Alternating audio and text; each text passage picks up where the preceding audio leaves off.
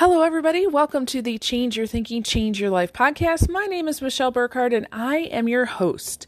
On today's episode, we're talking about successful leaders know what to do with their feelings.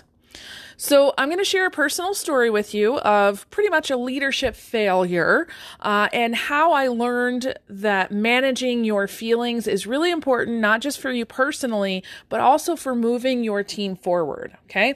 And I'm going to talk about a pattern that I've seen with dozens of what I call early leaders. So people who are maybe not as experienced with leadership and highlight for you a few things that you might be able to do in order to move that forward. Okay. So feelings are not a bad thing in leadership. It's just how you choose to use them. And when you can use them for good, for your advantage, it helps you to have quick success and move your team forward. Okay? Enjoy.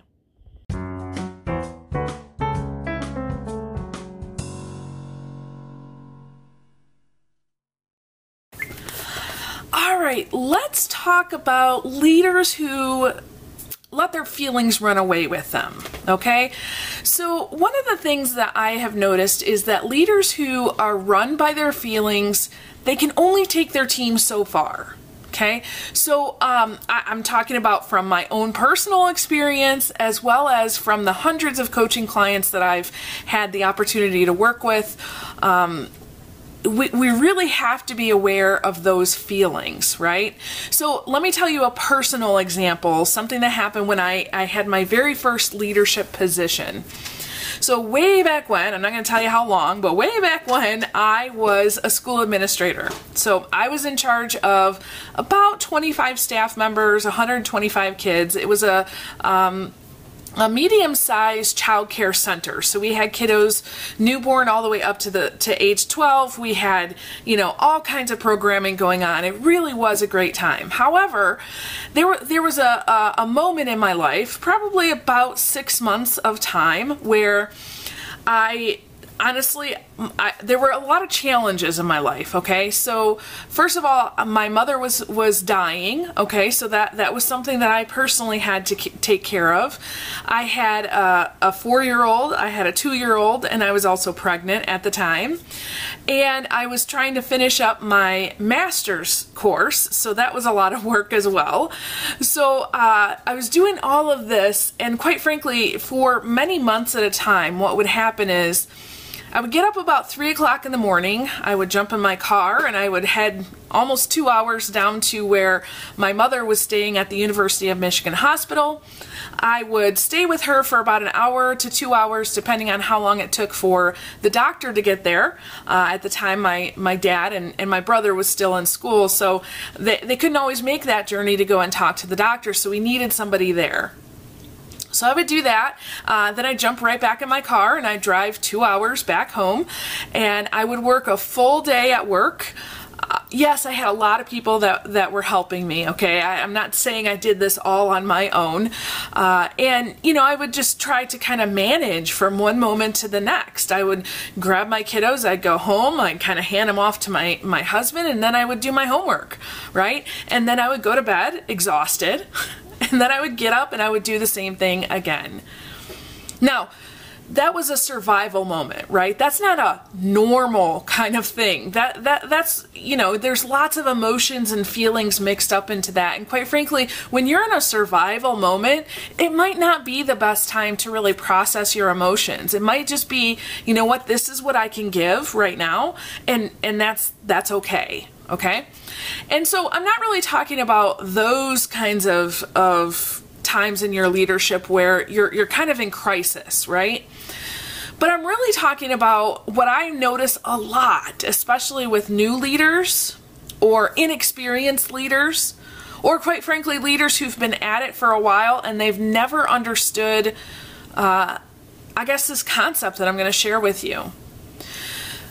They worry, am I doing it right? Okay, whatever the thing is, am I doing it right? Am I doing it wrong? Okay, so the fear of criticism, that somebody will see me and they will judge me, right? The fear of failure, oh no, I'm gonna really mess this up, right?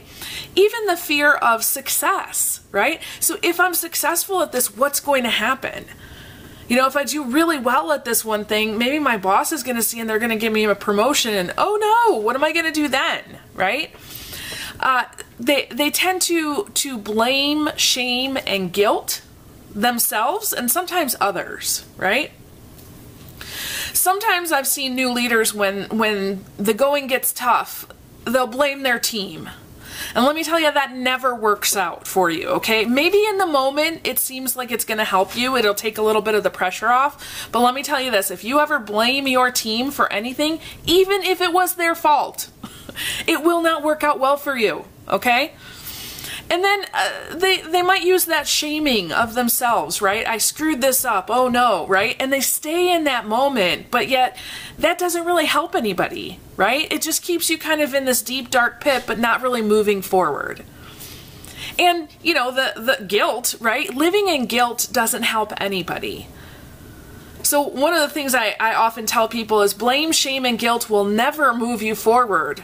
Until you release your dependence on those tools, you will always remain stuck.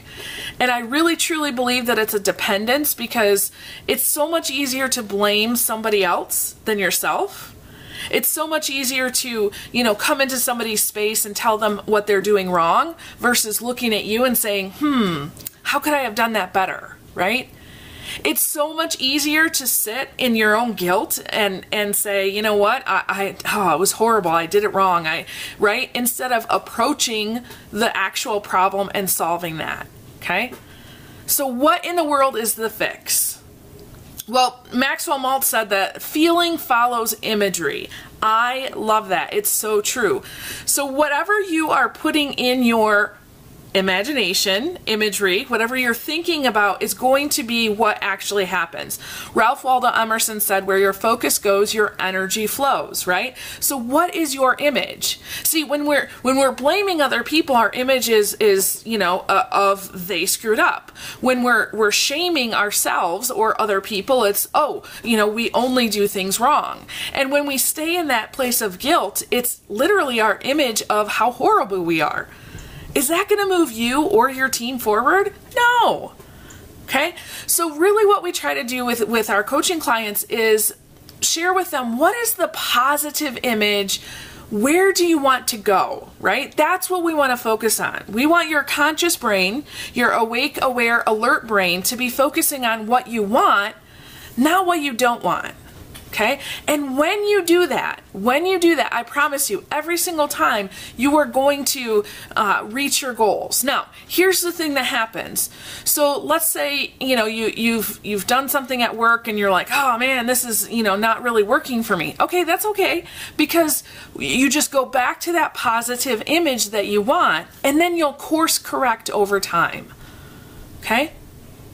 So the real point of what I'm trying to get at here is sitting in your negative feelings doesn't help you as the leader, and it doesn't help your team.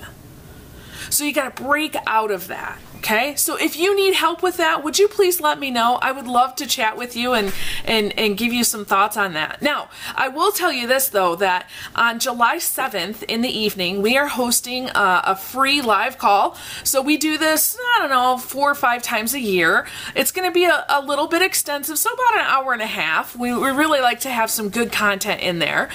And it's going to talk about our self-image. How do we build up our self-image as a leader so that we can move ourselves and our team forward?